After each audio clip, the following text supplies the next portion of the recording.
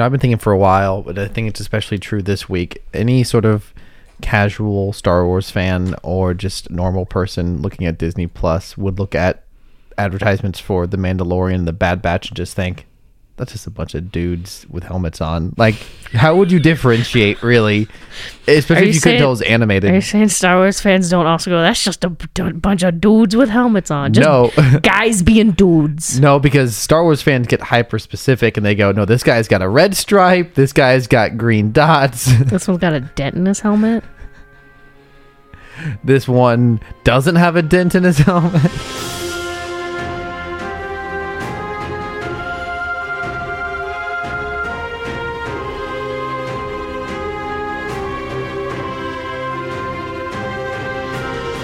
Well, guess what, everyone? It's Wednesday night, so that must mean it's Starformers night. Welcome to Rebels and Robots with Cameron and Rachel. This is our weekly chat about Star Wars and Transformers. We got an exciting week this week for you. Well, at least exciting before you've seen the episodes, perhaps. We've got 99% Star Wars and 1% Transformers. Oh, right. Yeah, if you're a Transformers fan, then this is... not a lot going on this week, but Star Wars galore, with there being both the 11th episode of the season 2 of Bad Batch and season 3, episode 1 of The Mandalorian. When did the last season come out? Was it 2020 for The Mandalorian? Yeah, I believe it was. It was like winter 2019, I think. That was season 1.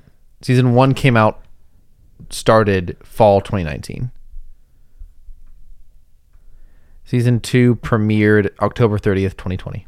That's crazy. That doesn't even feel that long. Over 2 years since officially a season of The Mandalorian.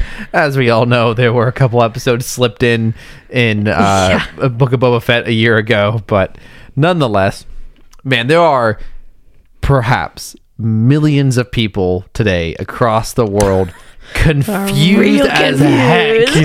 Bringing on episode 1 of the new Mandalorian. It's been over 2 years. They're super excited to see. Boy, okay, I can't wait to see how Mando gets Mandalorian. And he shows up in a modified Naboo starfighter with Grogu in the astromech. No explanation. Dome. And like, I would be like, oh. Okay, if I hadn't seen Book of Boba Fett, I'd be like, okay. You know what? We'll get into this. Once we get into our Mandalorian discussion. We're kind of jumping the gun. As always, we always start our episode off with a little bit of discussion over last week's episode. Any news from the week? Any sort of fun stories related to either of our subjects? Got anything, Rachel? Yeah, I feel like we got to talk about Jon Favreau and the timeline thing. I think that could also be saved for a Mandalorian discussion because that's relevant to that. Maybe we can talk about it right now if you really want to, but I feel like that'd be relevant to our Mandalorian discussion. I did have this thought the other day. So for those Rebels fans in the crowd, I had this thought. So, spoilers for Rebels, I guess. If you haven't seen it, get good. Anyways, I'm kidding. It's been out a while though, so ye be warned. So throughout Rebels, Ezra consistently introduced himself as someone he's not. Mm-hmm. Whenever he was in trouble, he very frequently would introduce himself as Jabba the Hutt, having no idea who that is, or saying he's like the Emperor's nephew. So, Ezra's been gone in the Outer Rim for how long? For a couple years.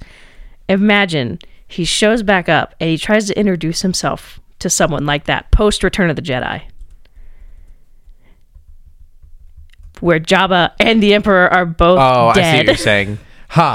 Yeah, clearly news spreads very weirdly through the Star Wars universe.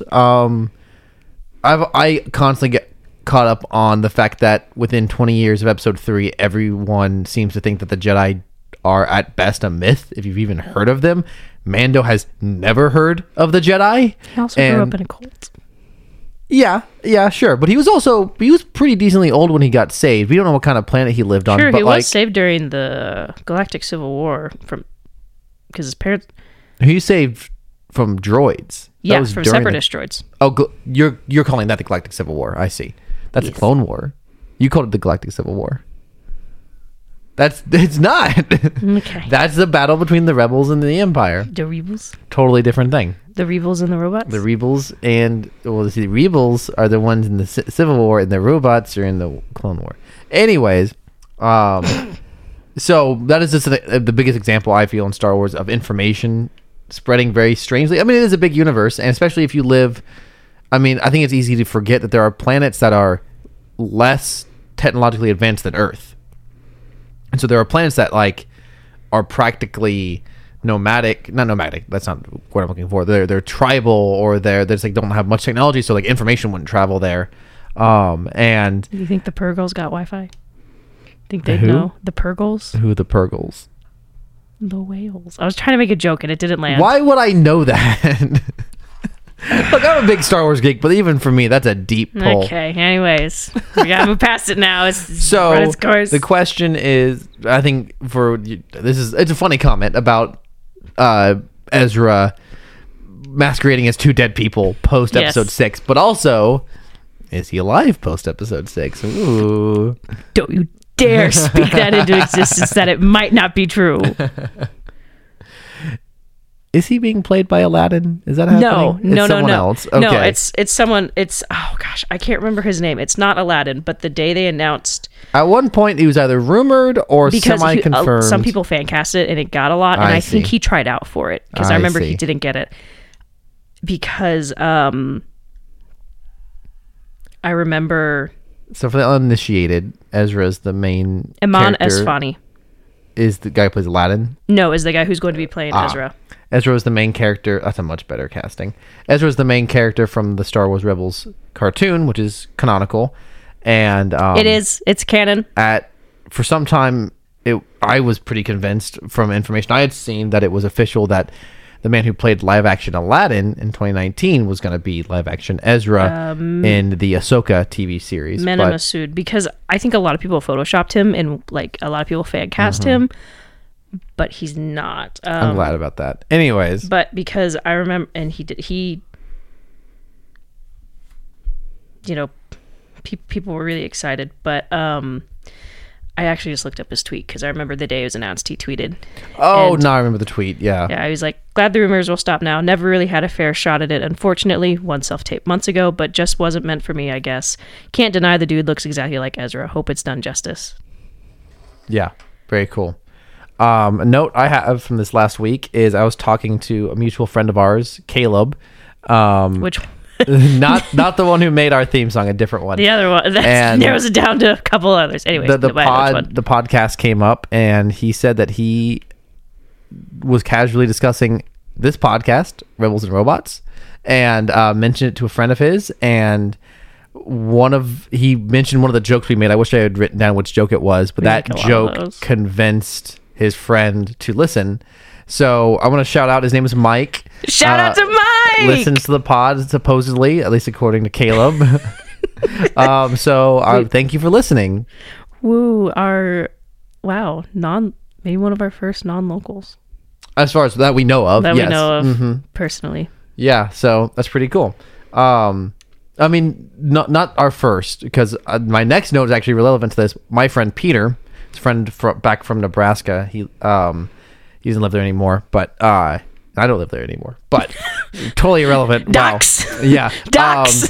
He listens to the pod, and he's been Snapchatting me all week. I don't remember the exact details, so Peter, if you're listening, I'm sorry if I get this wrong, but the general details of it are his friend, his housemate, probably had COVID, so Peter was having to quarantine in his room, and apparently Peter's main PC and television are in the other room. So in Peter's room, all he has is an old tube TV and a DVD player and the first 4 seasons of Clone Wars. Oh my god! So he's been Snapchatting me all week, like images from Clone Wars. It's been very funny to see his stuff. He referenced one of our favorite ongoing jokes from the Clone Wars, which is the constant gunship crashes that begin every episode. Oh yeah. And how they somehow always survive those. And his real life counterpoint to that was, he said people almost fall over every time public transit barely comes to a stop, much less survive a spaceship crashing. True. When trains crash and people like 8 cars back, like break their collarbones and all that. Fragile. Anything else from this last week for you?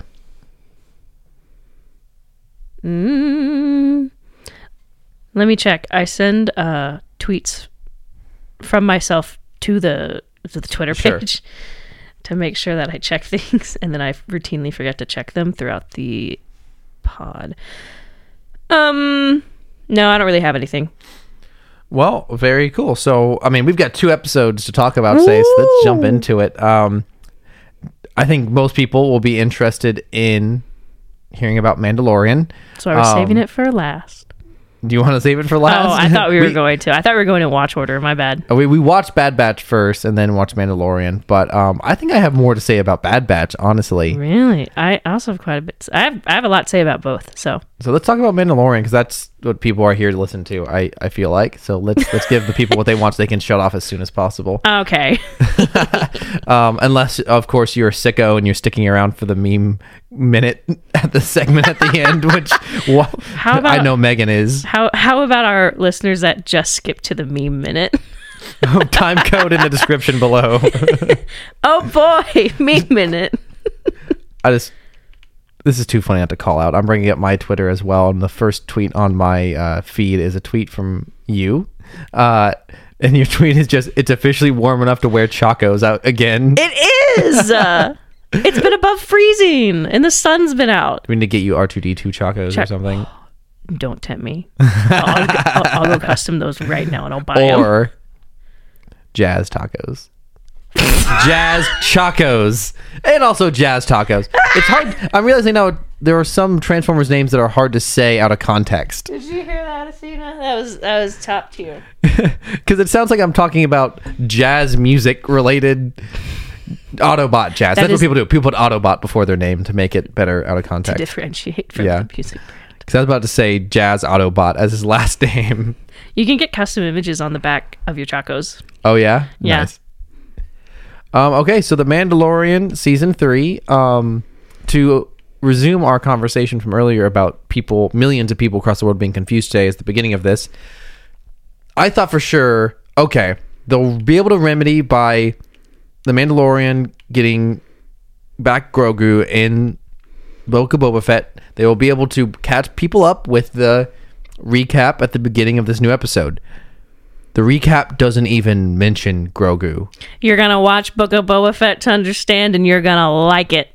I also thought it was potentially going to start off with previously on The Mandalorian and Book of Boba Fett. Yeah, that'd be cool. To clarify, that's what this footage is from. Mm-hmm.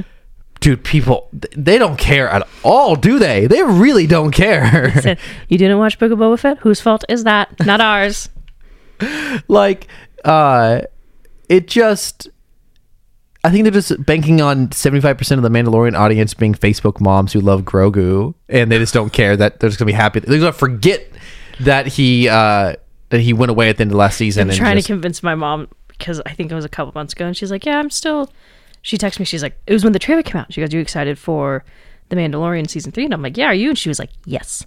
And I'm like, have you finished Book of Boba Fett yet? She goes, no, but we finished episode 2. And I was like, Mom, you need to finish it. You need to finish it. Episode 2 of Season 1 of The Mandalorian? Of the Book of Boba Fett. Oh, right. Okay, sorry. I blanked for a second. I was reading something you had sent me. That makes more sense. Be a number of things. You're still very behind. You cannot start... I was like, Mom, please. Mom, you're going to be really confused. It's mandatory. It's required reading. And to continue the confusion, the first scene of this first episode of Season 3 of The Mandalorian is some sort of Mandalorian ceremony of the armorer. That was the first episode, the first scene, right? That's where it starts. Yeah. Of a young man being given his Mando. Very good. 2 comedy points. No, half a comedy point. Are you allowed to distribute those? Look, there are no rules. There are rules, but I don't abide by them. I can't stop because I can't read.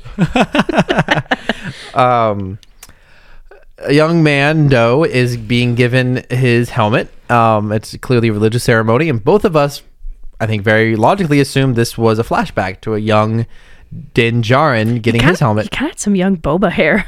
Yeah. For a second, I was like, and then a giant crocodile thing jumps out of the water and starts attacking them. And I think you made a comment about like, why do they have this ceremony here if this is even remotely a possibility? like, it's not a very good place to have that. Yeah, if dinosaur-sized monsters, which is relevant to both episodes that we watched today, dinosaur-sized monsters. If there is a dinosaur-sized monster in that water, they must be over the planet or something, or just the Mandalorians like to live dangerously. Loch Ness Mondo. You know what is with you in the puns today? It jumps out of the water, and this is a long fight. At least it felt long. The episode's only like 30 minutes without credits. Yeah, and short. It felt like there's a lot in there, which I actually liked quite a bit. But to me, I'm like, this is a terrible way to start this season with this flashback fight. Like, we're not really learning anything. This is really awful. Paz Vizsla looks the same. Yeah. How old? So that's the big Mandalorian, that's right? Jon Favreau, yes. I doubt that he's actually in that armor. Do you think he is? I meant to look it up. I don't. If now, hear me out. If you got the chance to give yourself a Mandalorian OC and put it in canon, would you want to wear the armor? I would. I would too, but I don't know. Just with how often he's true. He didn't direct this episode though. I know, but with how often Pedro Pascal is not in the armor as Din Djarin, I just always assume, and also. Pedro Pascal's not even in this season because he's too busy filming The Last of Us. So they just use his body double and his voice. But also, Jon Favreau is not in the credit list on IMDb, at least. Oh, so maybe he wasn't. Anyways, this fight goes on forever. And I said it was awful a second ago. Just like the feeling of this being the beginning of the first episode of a season, and it feeling like nothing that's happening has any plot relevance whatsoever. It's a flashback, not learning anything. And then Mando shows up in his midlife crisis Corvette spaceship, chrome Naboo starfighter, and wipes it out. It's a beautifully shot scene overall. Like the visual effects are incredible, and so it brings us into the reality of, oh no, this is present day for the show. I put quotes around that. And he lands and gets out all cool. That is one thing I will say after recently rewatching the first two seasons. It is undeniable how cool he is. It's just cool. So dang cool. Like that is absolutely undeniable. And there's so much, the sass levels are off the charts. And so he talks to the armor and gets confirmation that he needs to get rebaptized in the waters of Mandalore, which we already knew. I don't know why we needed this. I guess so. They're willing to recap something from season 2 of The Mandalorian, because I feel like that's the only necessity of him going back to talk to the armorer is just to recap this fact. But he also talked to the armorer in Book of Boba Fett. I'm sorry. Yes, that's when she told him to. I constantly you must be baptized. Get mixed up what happened in Mandalorian season 2 and what happened in Book of Boba Fett. Okay, so they're willing to recap that, but they're not recapping how he got Grogu back. Because that is, to me, one of the most dramatic cliffhanger endings of a television show I can think of that really shook people. Like Grogu and Mandalorian being separated at the end of season 2. That is wild. People are obviously excited to know what happens next, and it felt like it never really mattered. I wonder if they worried that people weren't going to tune in to The Mandalorian without Grogu at the beginning, which is a weird thing to worry about, because you would expect that they want to see them reunited, so they would. Yeah, exactly. It's, if it was something like Warner Brothers, who are constantly changing leadership, I would understand that, but this is the same exact weird people. Decision. Yes, I totally agree. I feel like they were also worried that people, I feel like that's why they put that in Book of Boba Fett. They're worried Boba Fett wasn't going to be enticing enough, and it's like, yeah, I know, I right? love him. So one of the top 5 most popular Star Wars characters. I think also what kind of hurt him was that a lot of the things that Mando has done or a lot of attributes for Boba in Legends. Yes. The Mandalorian is pretty much what everyone imagines Boba Fett to be. And so the Book of Boba Fett does somewhat feel a little bit redundant if Boba Fett is indeed similar to the Mandalorians. That's why I think they struggled to ensure that Boba Fett himself was different from Din.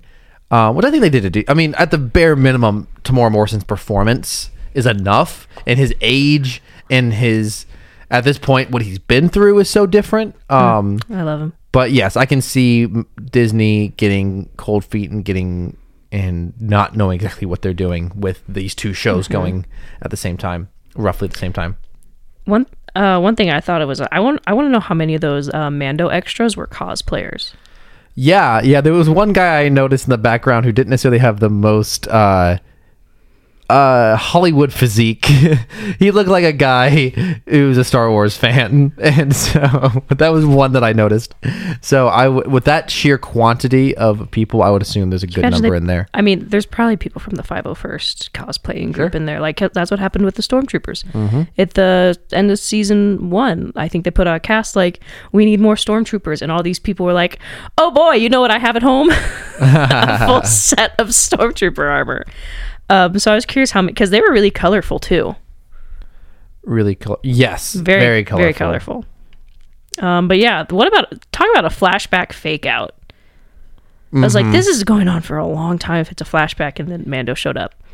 So this is a good time to discuss what you wanted to bring up earlier, which is supposedly, now I did not actually watch the video, but I'm looking here at an article from IndieWire, who's a pretty reliable source. Headline says, The Mandalorian seasons 1 and 2 take place over, quote, many years, Jon Favreau says, which is just pretty wild. I know. Concept. That's a long time. Time in Star Wars is always weird. And, you know, how long Luke was on Dagobah. Din cannot fast travel. How long Luke was on Dagobah. Why Anakin ages so quickly between 1 and 2 while Padme looks pretty much the same, and even Rey's training between 8 and 9. Sure, she absolutely. was at least a year, I think, was what they figured out. Yeah, absolutely. There's a lot of things where it's sometimes hard to tell to figure out how long things take place as within a Star Wars thing that you're watching and between them, and then there's like things that seem to happen at different rates, which would happen in real life because you have in reality you have what's called time dilation due to gravity. If you've ever seen the movie Interstellar, that's like a major point. I thought you were going to mention the movie Gravity, and I was like, of all the movies. No, Interstellar. Time dilation is a real thing, like legit, even to the point of scientists or engineers or whoever have to account for there being a difference in time versus being on the surface of Earth and satellites in space. So my point is, I see you glazing over with the science, is depending on your relationship to a source of gravity, like a major source of gravity, you experience time differently.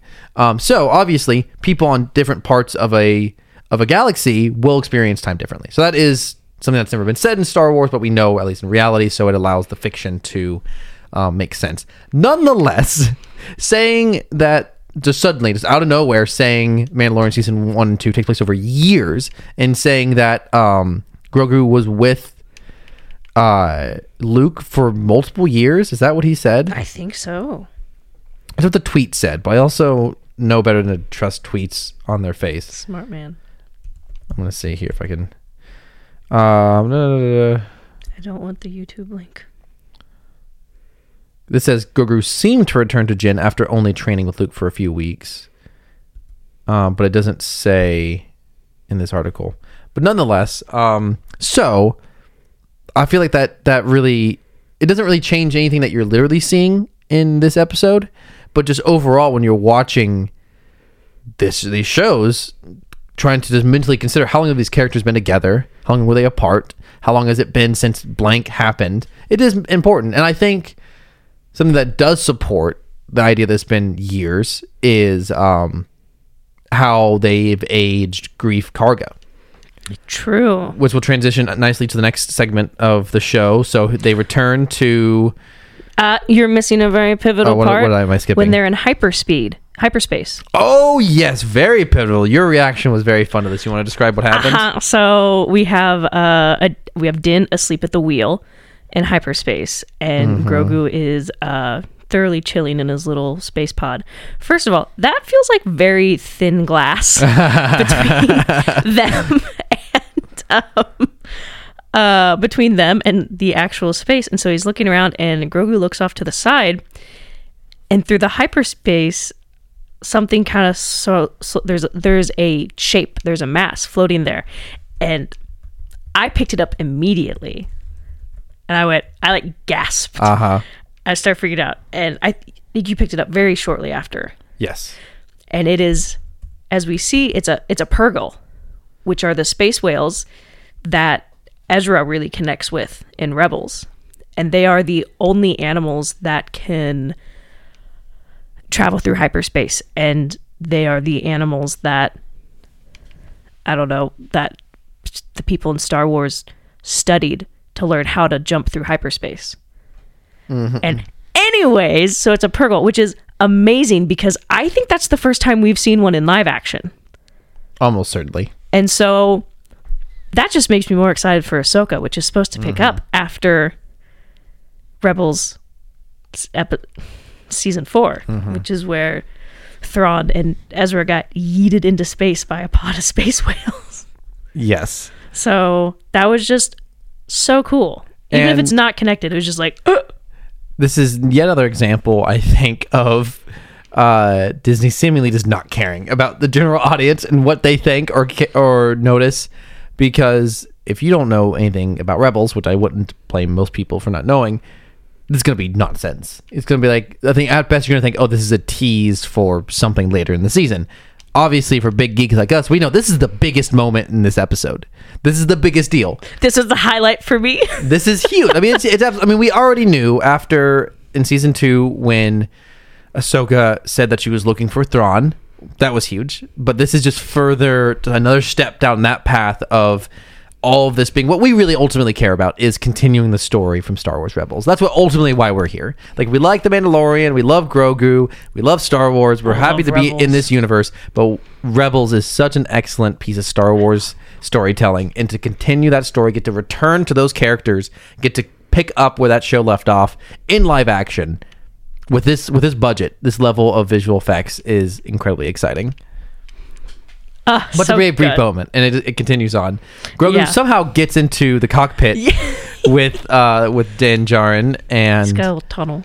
The unseen way that he gets over there, and so then they return to Navarro, the planet that's very widely or heavily featured in the first season, where Grief Karga has become the Grand Magistrate. High Magistrate. Oh, he's a high, not grand. High Magistrate. Yeah. And so it's now a very respectable. What did you say the people on Reddit are saying? Someone on Twitter said they gentrified it. Very accurate. Or yes. On Reddit. Did I say Twitter? You said Twitter. Yeah. It doesn't really matter. Reddit. Both cesspools of nonsense.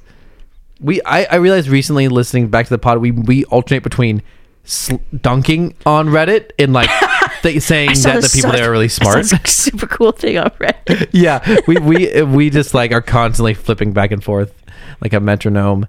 Anyways, look, if you're on Reddit, you gotta be on both sides. Like you gotta make fun of it and then acknowledge that there's some gold amidst all of the crap. Correct. So we meet some fun friends, characters on Navarro. Some pirates show up. I'm gonna be dead honest.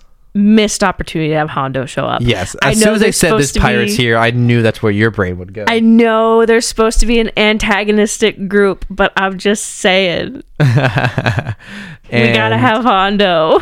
Yes, it would have been nice. Is there any? I wonder if there's any canonical explanation for where he has been through all of this. So he first shows up in Clone Wars. Yes. He's rich. And then by the time we see him again in Rebels, he is no longer rich. He doesn't have a crew. It's just him. It's him. And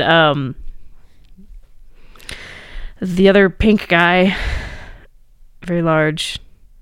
Yeah. Yeah. Gross. I can't remember his name. And so that's where we see him. And I know I can't remember if they help in the finale. They do. They help kind of smuggle the rebel forces into Lothal a little bit. Anyways, that's really kind of the last we've seen him. So I'm just saying, Disney, bring him back. Yeah. And so they get into a little shootout with the pirates. And, obviously this is not furthering the plot whatsoever. Though I always have the joke in my head that because season 1 of The Mandalorian ended with him like going back and recruiting the friends that he made along the way, I always have the ongoing joke in my head watching The Mandalorian. Okay, who's he going to recruit from this episode? But new companion acquired. It is clearly the point of this is just to have fun. The sequence is the fun with the costumes. The aliens look great. Navarro looked fantastic. Oh yeah. Whether it's the volume. For those who don't know, the volume is, instead of using a green screen, you have these big LCD screens around the set so that you can have actors and the actors be able to see their environment rather than a big green screen, as well as the lighting will match. Instead of like traditionally when you're using a green screen, it's going to be difficult to match whatever you put on there to what footage you shot. So the footage is normally shot very flatly and plainly, so that's easier to match. When you're using the volume, you're not having to match the lighting later. You can control. Yeah, gonna knock a drink over there. Mandasporian over there. Spore. Why did I say spore? Mandaporian. Oh my god. Good night, everybody. Anyways. So Grief whether it's the volume or sets or whatever, the city does look great. Sorry, I was gonna say it's just looked pretty good. Which makes me understand why it looked so small and cramped in Kenobi. What did? The volume. Yes, but I don't know. What I'm saying is I don't know if this is the volume or not. Oh, okay. It does look very spacious, so it probably isn't. But it's hard to. Yeah, hard to tell. It's hard to know. And so Grief. Oh. They get in a shootout with these pirates and only leave one alive, and all the costuming looks good. First mistake. Except for the eyes. The eyes are a little too human on all these guys, so it brings the suspension of disbelief, or it brings me out of it. The immersion is cut a little bit because I can...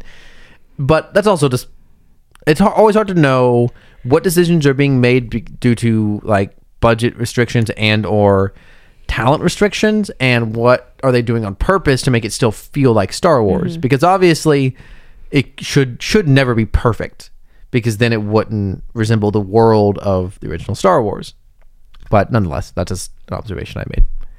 They continue on. Mando wants IG-11 back because he needs a droid to help him go get rebaptized on Mandalore. And Grief Karga's trying to be like, you should be my marshal. Oh yeah, and he's like, where's Cara Dune now? Obviously, if you don't know, Cara Dune's real life actress got in a lot of trouble, saying a lot of mouthing off on the internet and stuff, and got herself fired. And I think this would have been the explanation anyways, because she was, as far as I know, she was going to be the lead of the Republic Ranger show. Yeah, something like that. So she probably would not have been his marshal anyways. But it is still funny, nonetheless, that we have this throwaway line explaining why Cara Dune's not around. She's not here. She's got another job. Yeah, she got recruited. She got recruited by the Republic. Anyways, that's enough of that. And so he needs IG-11, so they try to fix IG-11, and he like builds just his top half, and it defaults back to its original programming and tries to kill Grogu. Kill mode. And so they take it to... And we have a scene of Mando throwing a very obvious Grogu doll. Take him. And so they need to go get it fixed, and they go looking for some people on the planet who can fix it. And so what was the name of this species? Anzellans. And I didn't know that word, but you should, if you've seen recent Star Wars, you should know the name Babu Frik. Or at the very least, hey! Certified hey moment. Little friend from Star Wars Episode 9 who erased C-3PO's memory so that they could get the language out of his head, or the information out of his head. And the absolute show stealer of that whole movie. And so now we get a bunch of them. And one of my favorite fun facts is that, so not to get off too on a side tangent, but that planet gets destroyed because the Empire's like, we can't have this insurrection, so we're going to destroy them, because they do that. And what was it? They showed it they had to put Babu Frik back in at the end in one of the ships because they showed it to George Lucas, and George Lucas was like, "Where's I thought it was Spielberg. Was it Spielberg? I think Maybe it was Steven Spielberg. Well, someone in the big shots was like, "Where's the little guy? You gotta bring back Babu Frik," and so he shows up with. Is it Lando? No. Is it Wedge? No. The Poe Dameron's girlfriend. Oh, the girl. Like, whose name? Not to reduce her to a relationship to a man, but I can't remember her name. Fling. Friends with it. Anyways, and we get the critical. Hey. And Cameron, you had a really funny comment. I don't remember what I said. Sorry, I'm kicking my table. So they show, this cast of Aunt Zellens, and Cameron just say, "You're as beautiful as the day I lost you," even though we haven't seen Babu Frik yet. Well, they're all beautiful. I love all of them. They're just, man, they're like little Italians is what they are. They're phenomenal. They're so great. Like little Guidos from Cars. Yes, very accurate. Yes, I like that. That's a good parallel. And so they're like, we can't fix him, or I wish I could do a good impression of him, but I don't like broken. It's broken. It's broken. No fix, broken. And then Grogu sneaks up behind him and gives him a big hug. And it looks like he's gonna eat him because that was my first thought. He's gonna eat him. What is one of the most notable qualities of Grogu? That he eats things. Yeah. But he just want to give him a hug. And Din is like, no, not a pet. It was also really funny because Zone was speaking to Din, and he's like, I don't understand you. And so Grief Karga is like, starts translating, and the sentences get more, English or basic technically, and Grief Karga is still translating. But one of my favorite parts about that scene is them fixing it. And then the shot of Grief Karga translating, he's on his knees, and then it switches to a wide shot, and Mando is sitting crisscross applesauce. Oh, that's hilarious! Well, that's the only way he could. It's a tiny shop with a tiny door, and which it cuts to them sitting on the outside to Mando being on the inside. But I had the image while this scene was going of him having to like crawl on his stomach into the shop, which is hysterical. I love it. It was a perfect door for Grogu, though. Oh, yeah. It's a spacious area for Grogu. He's like, hey, this is good, but not too big. Got friends? Snacks, maybe? And so they decide that they need to go get the chip in order to give IG-11 life again. And along the way, the pirate gang shows up again in the spaceships, and we have a nice, fun space fight, dog fight, as it's normally called, with airplanes. Would have been very nice for Boba Fett to just show up and seismic charge him, just like his father. I would typically think that would be a terrible call just to have a popular character show up for no reason, but I want revenge for the lost Boba Fett time. Oh man, again, not to go off on a tangent, but that was probably one of the funniest. It was such a cool scene in Book of Boba Fett, but also one of the funniest one because the upright Slave One just looks like a T-pose. Yes, the flying T-pose. There was a lot of controversy in the fan base whenever the Lego for the ship was not called the Slave One. It was just called Boba Fett's ship or something like that. I think so, and I think people thought they changed the name from that. They just named the ship style, but his is still.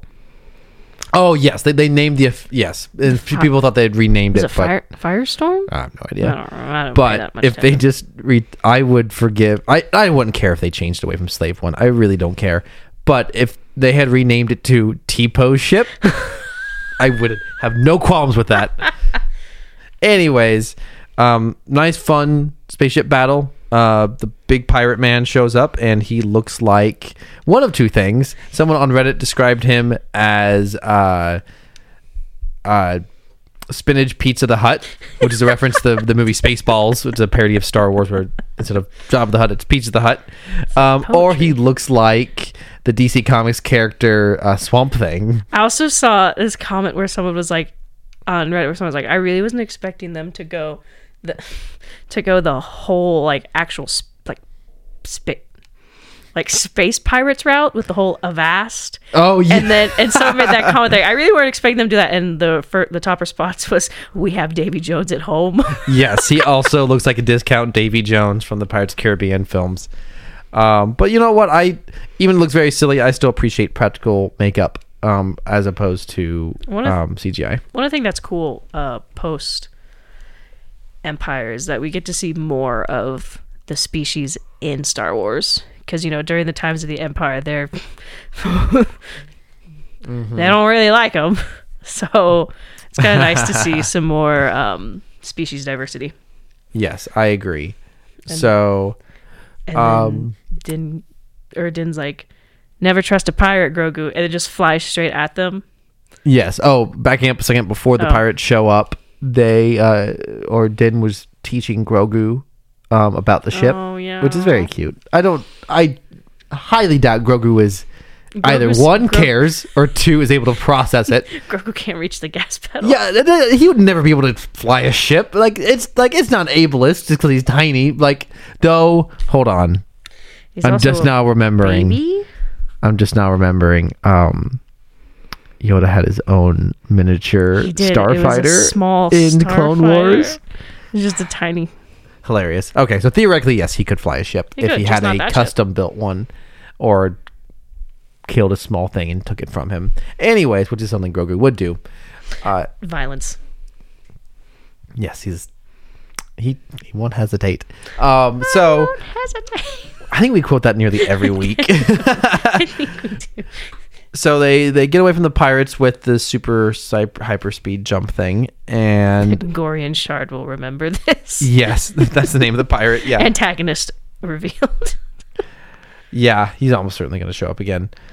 And so they go to a planet in the Mandalorian system to see Bo-Katan in a beautiful building.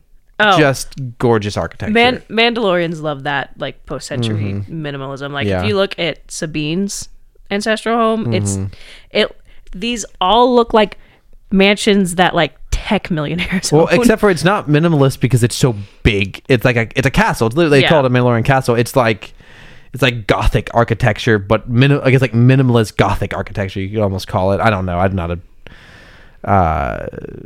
building person. Architecture.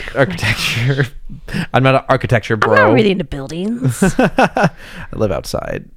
Anyways, and she's just chilling. I always look at these kind of things and think of them practically. She's just in a big room and there's nothing else in the room, and she's the only one there. I saw some comments about this where someone said, so Bo-Katan sits in an empty throne room all day wanting to give out quest info like an NPC. Yes, very true. And then someone responded, she was crying in her bathtub until the proximity alert went off. Relatable. Fun comment here on Reddit. Bo-Katan. People would rather be mercenaries than follow me simply because I don't have a lightsaber. Also, Bo-Katan, you're in a cult, Din. Oh my gosh. Okay, so here's the thing. So Bo-Katan is on her high horse. Again, this is a Bo-Katan slander podcast, at least for 50% of it, aka me.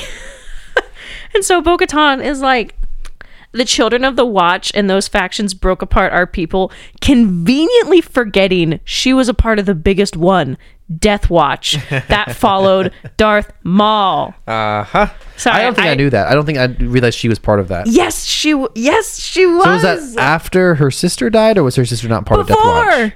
So I don't think Satine ever knew she was a part of Death Watch.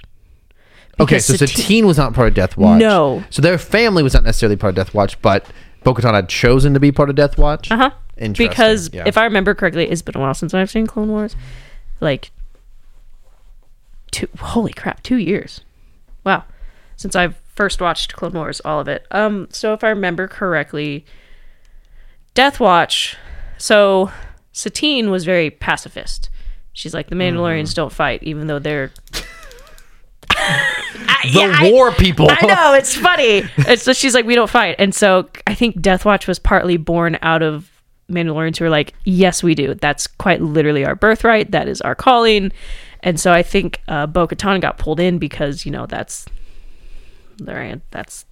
what they do.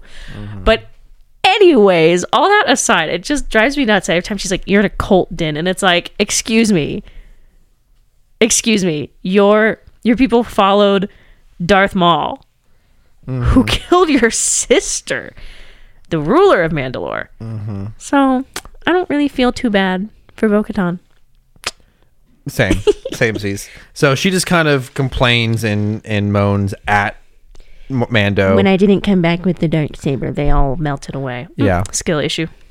And just as a reminder to those who don't remember or don't know, the darksaber is what Mando won in battle from Moff Gideon at last season, and it is pretty much the Excalibur for Mandalorians. If you wield it, you are the leader of the Mandalorians, and you can only win it through combat. It came from what's his name?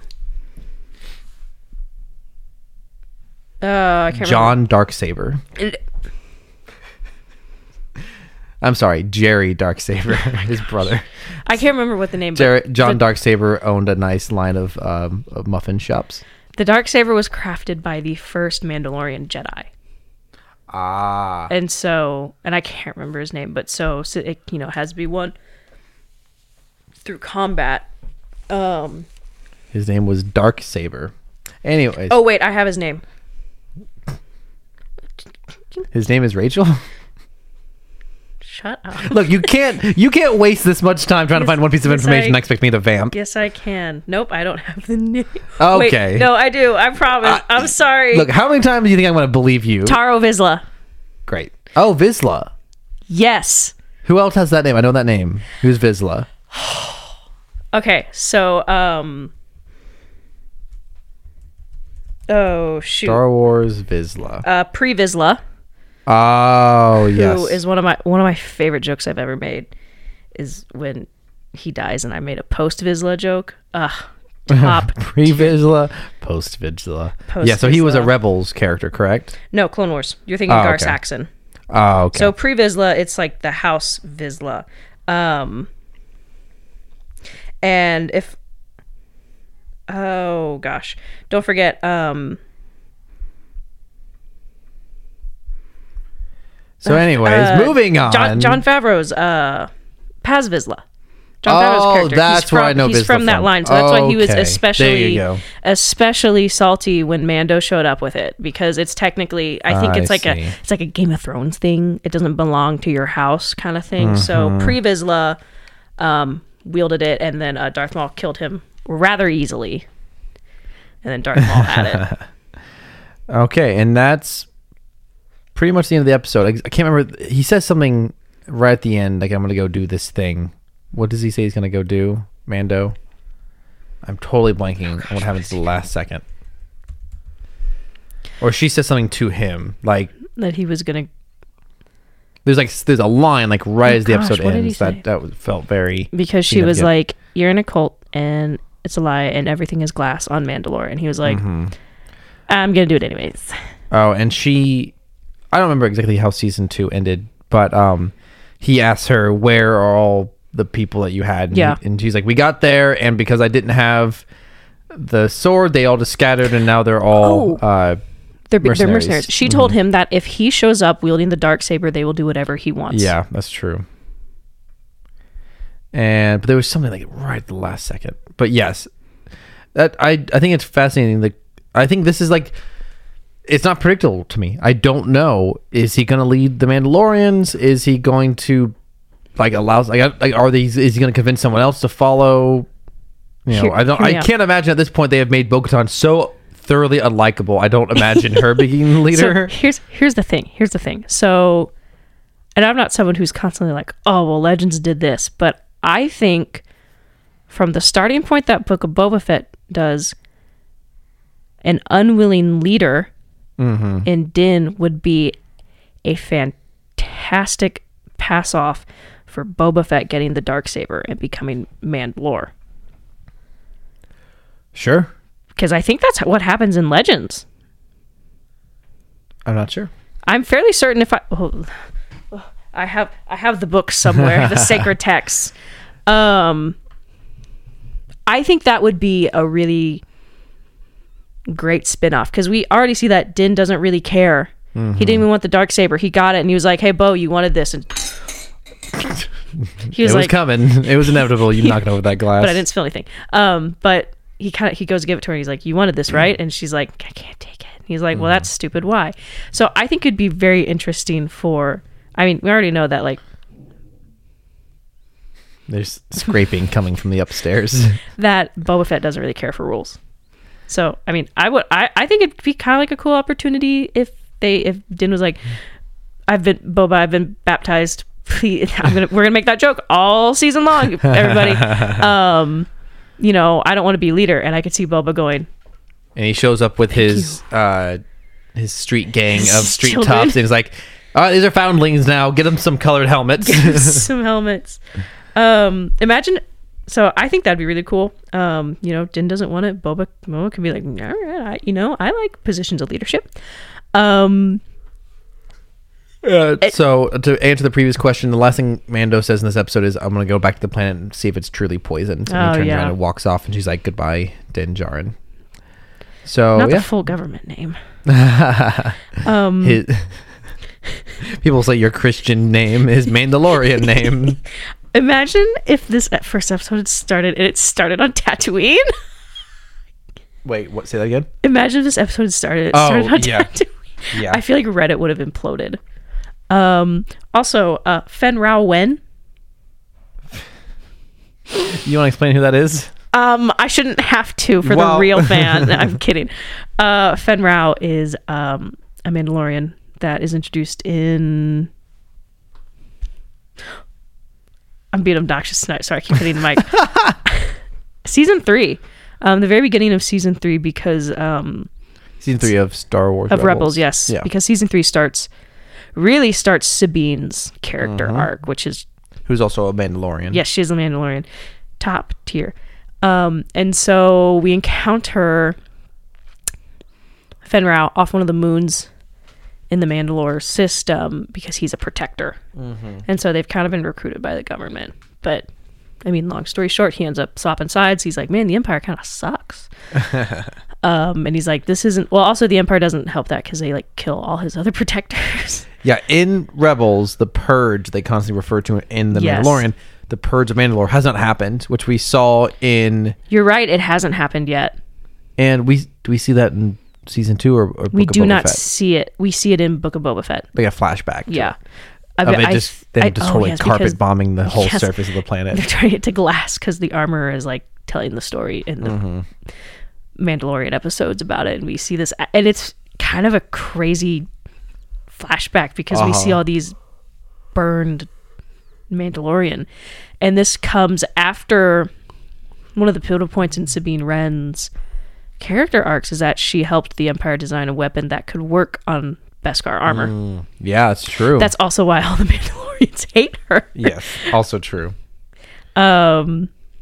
So anyways, Fen Rao is from Rebels, so Fen Rao Wen. His voice actor looks like him in real life. And you know what? Sometimes Disney does things... We gotta get to Bad Batch. No, let me talk about it. Anyways, so Fen Rao Wen. One episode without Fen Rao. Any concluding thoughts on the first episode? I enjoyed it. I was kind of surprised it was short, but... Yeah, it wasn't much to it, not narratively or even like character development wise, but it was very pretty and lots of different fun little scenes, and it kind of... I understand that they needed to reestablish a lot of things after over 2 years since the last episode. We got the Purgle, so I'm... Space whales! Space whales! Force-sensitive space whales! We're starting off on a good note for me. So, on to the new episode of The Bad Batch. Ooh, episode 11. Getting back to this podcast roots. We've changed too much. We got to get back to what made us who we were in the beginning. Talking about Bad Batch. We have 5 more episodes left. Man, that's a lot. Three. Who approved this? This is too many episodes. Three more weeks of single episodes, and then the finale on March 29th, where this is the one night I have a work event, so we'll figure it out. It might be a late night. Yeah. That's gonna be a long podcast. So, this new episode, actually, what is the title of this new episode? It is Metamorphosis. Yeah. opens with a ship landing out of hyperspace, It and is a it's all rough shape. smoky and out of shape. And there's we cut in on a commando clone, they weren't utilized very well, but I still love seeing the commando clone design. Originated in the video game Star Wars Republic Commando, which is pretty much just Halo for Star Wars, and I love it. The clone designs are excellent. Oh no! Oh no! Oh, that's what happened to Geeky Mandalore. reference. Yes, that's very accurate.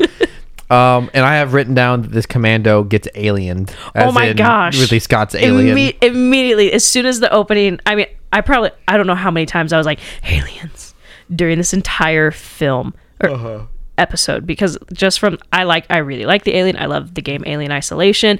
Played it on hard mode because I could. Anyways, the opening shot is like, this is aliens. It grabbed him from the top. They love to do that. Yes, and we couldn't see what grabbed him. No. And so it cuts to an Imperial research facility, I believe. Is it the next sequence? Yes, I can't remember the name. Tarzo? I don't remember, something like that. But I recognize it because it's the same planet they took Nalase to at the end of season 1 when they were like, your skills are going to be very useful to the Empire. And that's where it ended. And so then it cuts to Tantus. Oh, and by the way, so this Imperial officer that we see here is played by Jimmy Simpson, who, if you saw him, I think you would recognize him. He's in a lot of movies. That's him right there. That's not a great photo. Is he in Mission Impossible? No, I don't believe so. I'm trying to figure out what I know him from, though. He's one of those actors. He's one of those guys. He's got the face. Yeah. Let's see here. I'm scrolling through IMDb to try to find something recent. He's been in a lot of television. I'm not finding anything that I really know. Jimmy Simpson? Yeah. I guess you have to look him up and figure out for yourself what you know him from. He's definitely It's Always Sunny in face Philadelphia. that I know. It's Always Sunny in Philadelphia. He's not one of the main characters, though, of that show. He's just kind of in stuff, I guess. I can't really nail he's down. recently been in Westworld, Black Mirror. So I've never watched any of those. Either. Star As Trek. always, I search for Transformers to see if there's Green any Lantern, Transformers Beware connection. My Power, 2022. Yeah. Anyways, he definitely, I could tell he was a live action actor just by the way he delivered the lines. It was good acting, I would say, but it was very clearly normal acting and not voice acting. Yeah. And you know, you got to wonder if they are intentionally. Oh, this guy's name is Dr. Royce Hemlock, by the way. That's the character's name. They intentionally cast live action actors so that if they want to do the character in live action. Exactly. As soon as they introduced that character, I was like, I can guarantee this man probably looks similar to his voice actor. And then there's a character named Dr. Scad.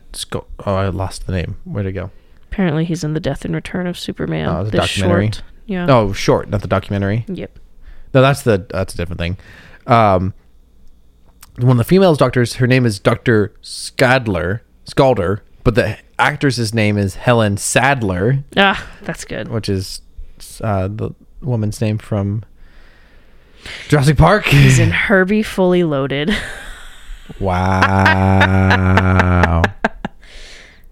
Anyway, getting back on track. So we cut to the Bad Batch haggling with Sid over doing the job to go and track down this wrecked ship and retrieve its contents. And they're pissed because they're like, you left us on that planet. Like, I feel like this is probably the angriest we've heard Omega. She's like, you left us. And Sid's like, I mean, what are you talking about?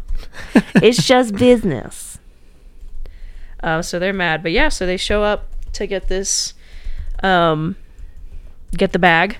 And so I looked at Cameron and I was like, you know, how long do you think how many more episodes after this do you think they're still gonna be with Sid? Because, you know, it seems like from the way Tech and Hunter were talking, they've talked about not working with Sid anymore. Yes. And can you say, I didn't expect him to be here this long. Yeah, last week I predicted / wanted to bring into the universe. What is that called when you say something you want it to happen? Manifesting. Manifesting. Thank you. I was trying to manifest into reality them both killing and immediately eating Sid, so that we never have to see her ever again. I'm gonna feed her to Wrecker. I believe it. Hey, she's not human, so it's not immoral. Anyways, Rachel's pointing at her cat. She's taking a bath. She's precious. Thanks. You're welcome. She was getting mad at me earlier. She almost sat on your lap though. Yeah, I think it was because she thought I had snacks, which I did, but they were not for her. I had a lot of crinkly stuff tonight. She really reacts crinkly. Anyways. She associates it with chips. Okay, so they decide to do it for 50% of the job. And anyways, I totally lost my train of thought there. We're thinking they show up. And I tricked me for a second. The village built into the side of the mountain looked like Canto Bight for a half second. Yeah, because it was a city built into a mountain and it had the lights, and I can see where I had a similar thought. Can you imagine if they showed up and it was Canto Bight? That would have been crazy. Wild. They would have been yelled at for parking by Joseph Gordon-Levitt. Oh, I don't think I knew that was him. That's funny. Yeah, he's the alien that when Finn and Rose, I think, park their ship, he's like, "You can't park there." Yeah, and it's Joseph Gordon-Levitt. And so they find the ship and they figure out what caused it to break, and it was an alien that feeds off electricity. And lots of fun shots, like, not ripped from Alien, but super inspired. Like when Wrecker picks up the flashlight and it's sticky, and he's like, "Oh, that's valid." I would have been like, "Ooh." I wouldn't have picked it up, but that's just me. And then we see the spit dripping down from the ceiling is aggressively alien. Agreed. And they figure out they actually cloned this creature off of a creature that attacked Coruscant in the Clone Wars. And I got that info. Which is, because what they find on the ship is they find Kaminoan cloning. Kaminoan cloning materials. And so, this is absolutely calling towards Palpatine's clones in the sequel trilogy. It's all leading up to it. And so this thing, for those of you that haven't seen Clone Wars, it's called, I'm going to read it skim from the wiki. Okay. The Zilla Beast was a semi-sentient reptilian insectoid species endemic to the planet Malastare. Basically, the Republic was fighting on that planet, and they used a shock bomb that woke it up, and so they finally knocked it out enough. And the Dugs, with the native species of the planet, were like, "Hey, Republic, you woke this up. You gotta leave this. You gotta kill it." So, seeking to obtain the creature for scientific research, Supreme Chancellor Palpatine and Jedi Knight Anakin Skywalker, the dynamic duo, covertly arranged for the beast to be immobilized by several stun tanks, giving the appearance it had been killed. They bring it to Coruscant. It wakes up. It's mad. And it very nearly... it escapes. And I think it very nearly kills Palpatine, because it's semi-sentient, and it's kind of been tortured in its captivity because they want to test it, and so it's associating Palpatine with bad vibes. And so it very almost kills Palpatine.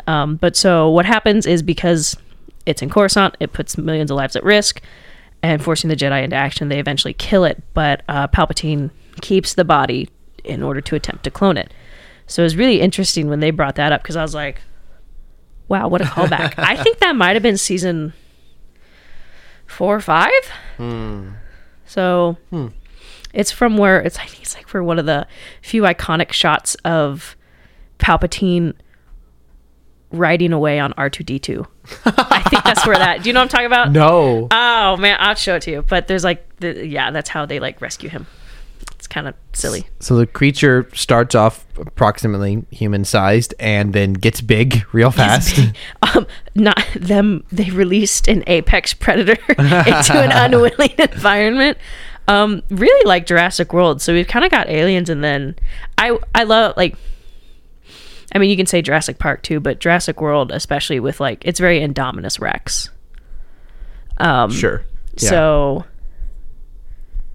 one of the interesting comments that I forgot her name, Omega makes, is that she's talking about these experiments, and the Bad Batch is like, why are they moving their experiments? And Omega makes a comment where she goes, the Kaminoans had other cloning experiments, but they happened off world and Nala Se didn't tell me about them. And so my first thought was Exegol. I don't know if it's that deep, but I don't know. Yeah, there's no telling where it is. And then Tech says that the Empire did not destroy Kamino to stop cloning. They stopped it to control it. It's just like the economy. And I had a thought to myself. I think a lot of us have been assuming ever since The Mandalorian season 1, where they started to create the mystery around why the Imperial Remnant wanted Grogu. And then Bad Bat started this whole mystery about why Omega was created. And then there was the research facility in Kenobi. We're all just assuming, they're just going to explain how, you look confused. Do you know what I'm talking about? I remember. What do you mean the research facility in Kenobi? In Kenobi, it's the underwater base. The Inquisitorius Sanctor. Oh yeah. In that facility, they have all these frozen Jedi and people. True. Yeah. And so there's a whole lot of little teases of Imperial research going on, specifically mostly around DNA and cloning and force sensitivity. Most of us assume this was just them building towards explaining how Palpatine came back, returned. Which is a terrible thing to build towards, because we already know what happened. If it was if episode 9 had not come out yet and we didn't know that, it would still be annoying that Palpatine came back, but at least the whole of Star Wars would have built up towards it instead of him just somehow returning. I had the thought, though, what if that's not it? What if instead they're building towards a new villain who is this intentionally created force sensitive creature? Snoke? Again, not interesting. We have already seen him. His story's been played out. What if it's someone that'll be a villain for this in between period? True. A clone that's force sensitive oh my gosh, from Legends. I forgot what you were talking about for a second. Whose name is Luke with two U's. I would be so mad. I think so. Look, there's a lot of things that are cool in Legends. That's one of my biggest turnoffs for Legends. Is they're we have an evil clone of Luke, but we put an extra U in his name from his hand that we found off Cloud City. And when I'm saying there's precedent, what I'm saying is stop manifesting things. I don't want it to happen, but it could. But also something I didn't even consider that you said in response to me saying that was that could very easily be used to retcon Luke's behavior in episode 8. I said that as a joke. I didn't take it as a joke because I can see them doing that. If this whole thing is just a way for them to canonically retcon, ultimately it would be them taking what Mark Hamill said and actually doing it. Mark Hamill made this comment in an interview about episode 8 saying, this is not my Luke. This could be a different Luke. This could be Jake Skywalker, which is a stupid thing to say. But that could be them being what if we just made it that wasn't Luke? No. I really hope not. I really hope not too. But because I think episode 8 is a phenomenal ending to Luke's story. But nonetheless, it's just Luke following in the footsteps of his teachers. Thought. Obviously, there's not much evidence to say that this is going to happen, but I'm starting to shift my mind. Is that why? Wait. It's never been regular Luke Skywalker the entire time. They killed young Luke. That's why Beru always calls him. That's why Beru always stretches out his name when she calls him Luke. That's why. Anyway. Anyways, it was the first time watching this episode. It was the first time I considered that potentially they're not just building towards explaining how Palpatine returned, but that they might be making someone else. And this was the first person that came to mind. Anyways, continuing on. Hear me out. Starkiller. Oh, I'd be totally down for that. See, here's my thing. Not to get too off on a tangent. That'd be great. There's a great opportunity for them to put Starkiller in. I mean, they're gonna have to nerf him because Starkiller's point is so you can go insane in a video game and destroy starships. For context, Starkiller is the name of the character from the video game Star Wars Force Unleashed. Force Unleashed, where you played as Darth Vader's secret apprentice, and you were pretty much just Kratos from the video game series God of War. Exactly. So they would have to make a lot of changes because I think canonically it doesn't necessarily work. I think timeline-wise, but I think with the way they're building up a lot in the Andor time period, there could be something similar. I personally think a great opportunity to bring him in would, maybe if they do a clone, that he's that first Inquisitor, first brother. We've seen second sister, we've seen third sister. We don't have a first one yet. There's just been the Grand Inquisitor. I think it'd be really cool. I mean, I think that'd be a great way to introduce him. I mean, it's not the first time we've seen. I mean, Reva, she didn't like switch sides, but she did kind of like lose her steam with the Empire, and left in the Tatooine Night. But so I think. And the main reason I'd want to see Starkiller at all is not because I think Starkiller is that great of a character. He's not. I love Sam Witwer, the actor who plays him, because it just his pure commitment to Star Wars. He also went on to voice Darth Maul in all the cartoon versions and do other voices, like he does Palpatine sometimes. I just love this guy's commitment to Star Wars, and I think I would love for him to get a chance to actually do a live action version. You promised to stay away. I lied. That's one of my favorite quotes from The Force Unleashed. So good.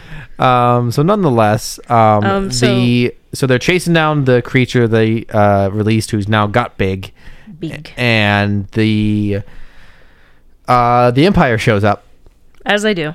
And honestly, this is actually for the best. This is fine. It definitely required multiple Star Destroyers to get this thing out of the system, but now they captured it instead of killing it. I had to laugh when the Empire shows up and they're like, and they managed to capture it, and Wrecker's like, they're taking it away, and Hunter's like, oh well, too bad, bye. And he leaves. He's like, well, we gotta go.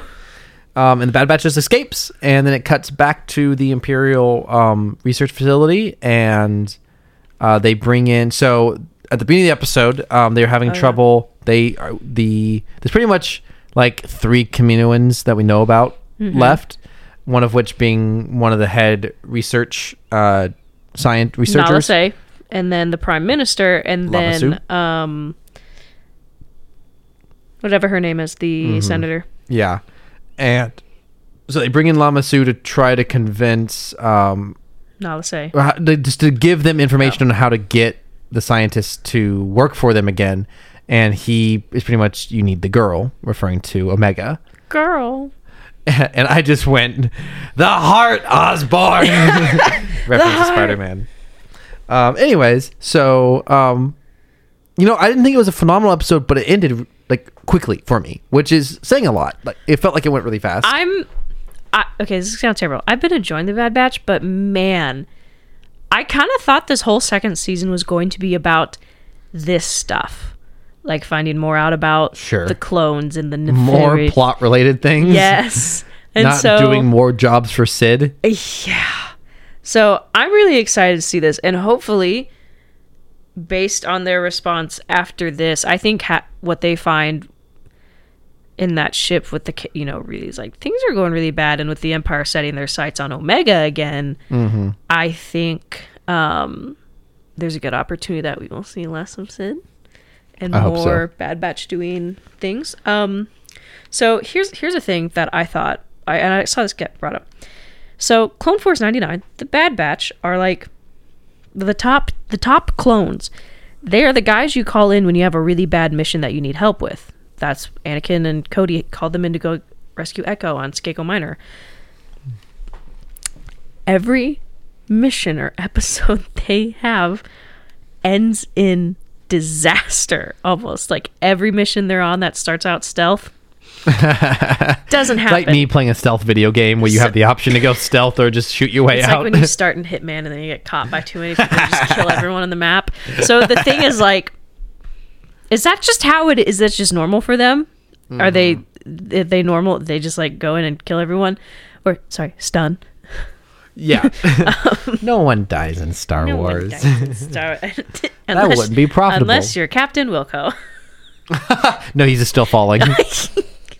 He didn't die on screen. Somewhat related, I totally forgot to start off this discussion with it's been 49 days since Crosshair incident. That's a long time. The end of my notes, 10 out of 11 episodes without Crosshair. That is crazy to me. It's pretty wild. I'm loving it, but I'm also kind of like... They hate him more than they hate Echo. Speaking of which, sorry, sidetrack. I meant to bring this up last week. 2 weeks ago, I went to a restaurant near here called Echoes.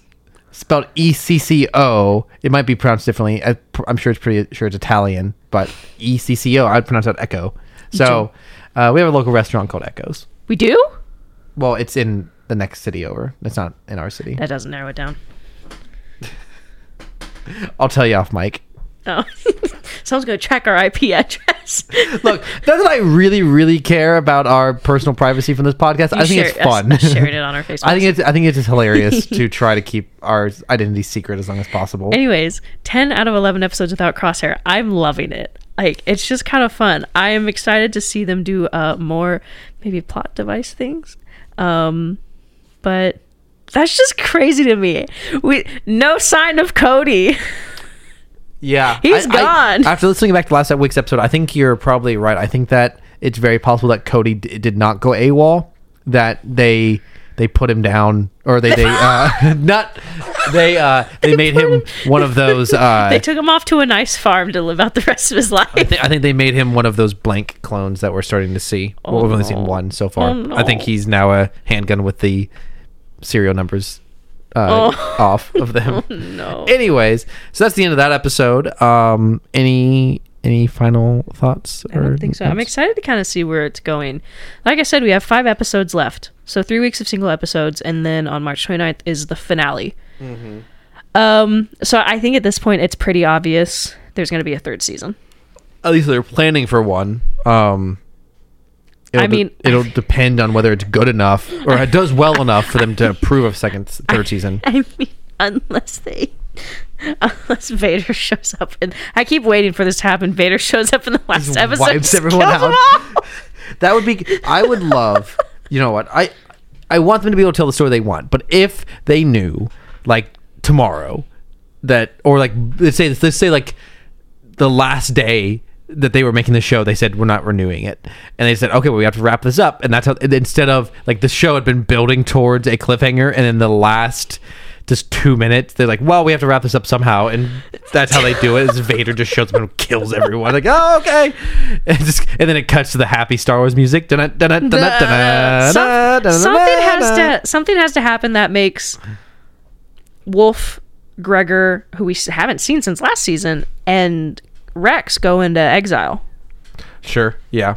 For us to see them in Rebels. Anyhow, so that's the end of that discussion of the Bad Batch Season 2, Episode 11. Entering our final segment of the show, which is Meme Minute, but it's longer than a minute. Is it a meme parsec? Is it a meme astrosecond? For you to decide. Mm-hmm. Anyways, I don't have any memes. Do you have any memes this week? I've got some stuff. This isn't a meme, but so someone... We start every week off that way. We do that every week. We go, this isn't a meme, but... I'm sorry. So it's a scene from the Mando Season 3 trailer where we have someone cutting into the Jedi Temple. Yes. And so we're like, oh, this is probably Grogu's Order 66 memories. And someone said, imagine if this isn't Order 66 and it's actually a flashback of Clan Vizsla retaking the Darksaber. Oh, interesting. Which would be really cool because, I mean, I don't know. It could be kind of High Republic-ish. Anyways, what are the things I've seen? Fandom, Get Fandom on Twitter posted this. Oh, it's like horrible. I'm, you know, just this awful, this awful graphic of everyone who has held the lightsaber. And first of all, it goes down, right, down, left in like this weird pattern. But what it does is it doesn't actually like, it goes by who picked it up in order. Yeah. Which is just really weird because it goes Tar Vizsla, the guy who made it, then Pre Vizsla and Maul and Clone Wars, but then Sabine, but then to Ezra, but then to Kanan, and then Gar Saxon, which doesn't make any sense because they didn't actually wield it. Like Ezra picked it up. Yeah, sure. And then Bo-Katan, then Moff, and then Din. Anyways, I was like, oh, that's confusing. Okay, I think I found some TikToks, but it was kind of, I don't want to say it was like scarce for memes, but some weeks are a little scarce. I don't know if I can put this one because it's got cursing on it. We never formally decided on that, but I think we both kind of silently agreed that this is a pretty PG podcast. Christian Minecraft server. Anyways, I'll post it in the Twitter I'll post it in the Twitter comments. But what it is it's Omega when Echo doesn't answer her calls, and it's a clip from Tiger King where Joe Exotic is ranting about someone not answering his calls. Yes, I know what meme that is. Absolutely. Good stuff. Another one, I said, okay, I think I can play the audio for this, and I'll explain it. So, You can't smuggle living beings. We need the credits. Once we get the supplies, I'll give you the signal and you can leave. Echo. So basically what that TikTok is it's the scene from, I think, episode 4 when the Bad Batch rescues Gungi.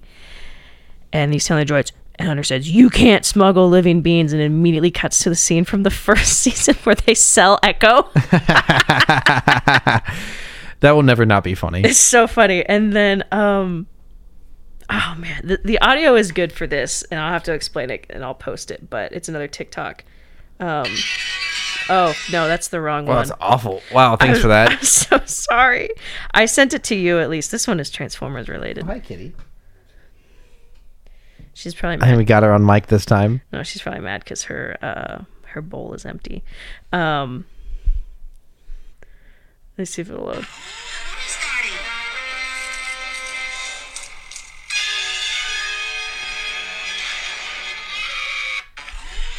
I don't know if you watched this, but so it's a clip of SpongeBob and Patrick, and obviously they say, "Oh, the movie's starting," and the scene cuts to that shot from Transformers 4 of the Romeo and Juliet card.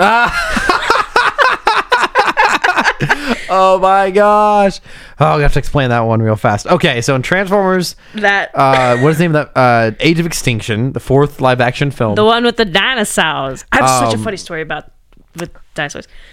Mark Wahlberg's character's daughter I can't believe we have a Wahlburgers like 16. In this That's not relevant. Kind of relevant.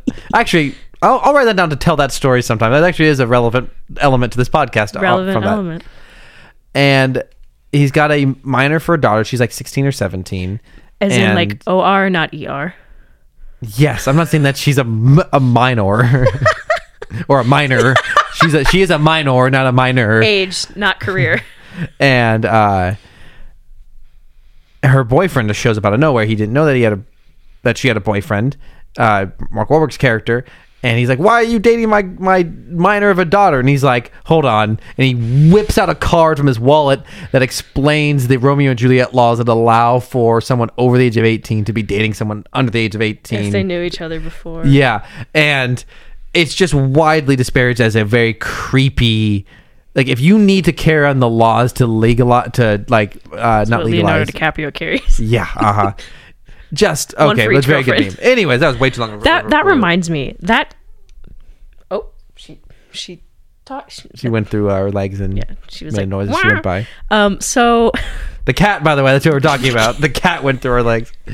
The snake in my apartment. No, so, one of the things that I have two interesting stories about Age of Extinction. I went... Asian Extinction. Oh my gosh. Age of Extinction. Okay, Rachel. Gosh. Been working real hard to get this canceled. Anyways, so there's the scene when her boyfriend, Tessa's boyfriend, shows up, and it's a race car. It's a decorated race car, and he shows up to rescue them. And I'm in the theaters watching. I paid money to see. No, my mom paid money to see this. And I'm like, this is so cool. This is probably a transformer, because who drives around a decorated race car? And it's it's her boyfriend. And I was like, that's such a fake out. Anyways, my other thing about Age of Extinction that I totally forgot about, I went and saw it with my mom, and we are an hour. I don't even, how long is Age of Extinction? It's like over 2 hours, I think. It's a Michael Bay movie. Of course, it's over 2 hours. It's a Michael Bay Transformers film. Yeah. So we're watching it, and the dinosaurs are all over the cover. So Age of Extinction is 2 hours and 45 minutes. Oof. We're an hour and 45 minutes in, and my mom leans over to me and goes, "Where's the dinosaurs?" Because at that point in the movie, they still haven't shown up. I think they showed up like 20 minutes later, but wow, they show up late in the film for being on the title. And on the cover. Yeah. Yeah, it's bad. Bad movie. Yeah. I hate it. Are any of them good? I think there's an argument to be made that it's like dumb fun, and it captures the manic energy of the original film, and it's its own thing. That's the only way to describe the original film, sorry, the original cartoon. And I think 5 is so bad that it's good. And the 3 in the middle are just bad. I feel like you're just saying that because it has constant aspect ratio changes. Yes, Hannibal Lecter in it. I don't know. Anthony Hopkins. Yeah, Sir Anthony Hopkins. I'm sorry. No, he contributes to it being so bad that it's good, because like, why is one of our best actors in this? He carried that film. He ate. But so I saw a couple memes. For those of you that are on TikTok, there's this trend going around from Nicolas Cage's last movie with Pedro Pascal, where I can't remember what it's called, but so Nicolas Cage like pretty much plays himself in the film. Yes. And Pedro Pascal plays a mob boss who loves this guy's film and invites him over. And so there's this shot of they're driving down a coast, and Nicolas Cage looks at Pedro Pascal really confused, and it switches to Pedro Pascal, and he looks ecstatic, and he's grinning. So a lot of people are using it like as a meme format. And I saw this one, and it was the picture, and it was me being traumatized by my sister being traumatized by a certain Rebels episode, and in the background was the episode where Kanan died. And then it switched to the Pedro Pascal shot, and it's like me just glad to have someone talk about it with it. And let me tell you, I'm finishing my first watch through of Rebels over a year ago, and I'm like texting you about it. I'm like, oh man, this show's like really good. And you texted me like, I think this was like the first Star Wars night we did. Almost certainly. And you go, how far are you in season 4? And me going, oh, I stopped at this episode, the episode where Hera got captured. And you just go, we should watch the rest of the season together. And I was like, okay. And we started the first episode. It was the episode where Kanan died. Look, I didn't make it happen. I just wanted to be there when it did. See, here's the thing. When I watched Rebels, I like knew it had gotten spoiled to me on Twitter that Kanan died. But here's the thing. I kept seeing the scene, and I'm like, well, his hair is short. We're like halfway through season 4, and I'm like, his hair is still long. Like, I'm so confused. Like, is this just like a short that I didn't get to see? And then, 5 minutes before it happens, he cuts all his hair. And it was just like this moment of realization where I was like, oh no. Actually, it was more like that guard from Kung Fu Panda when Tai Lung escapes. Oh no! that was like my mental my mental state. What are the memes you got?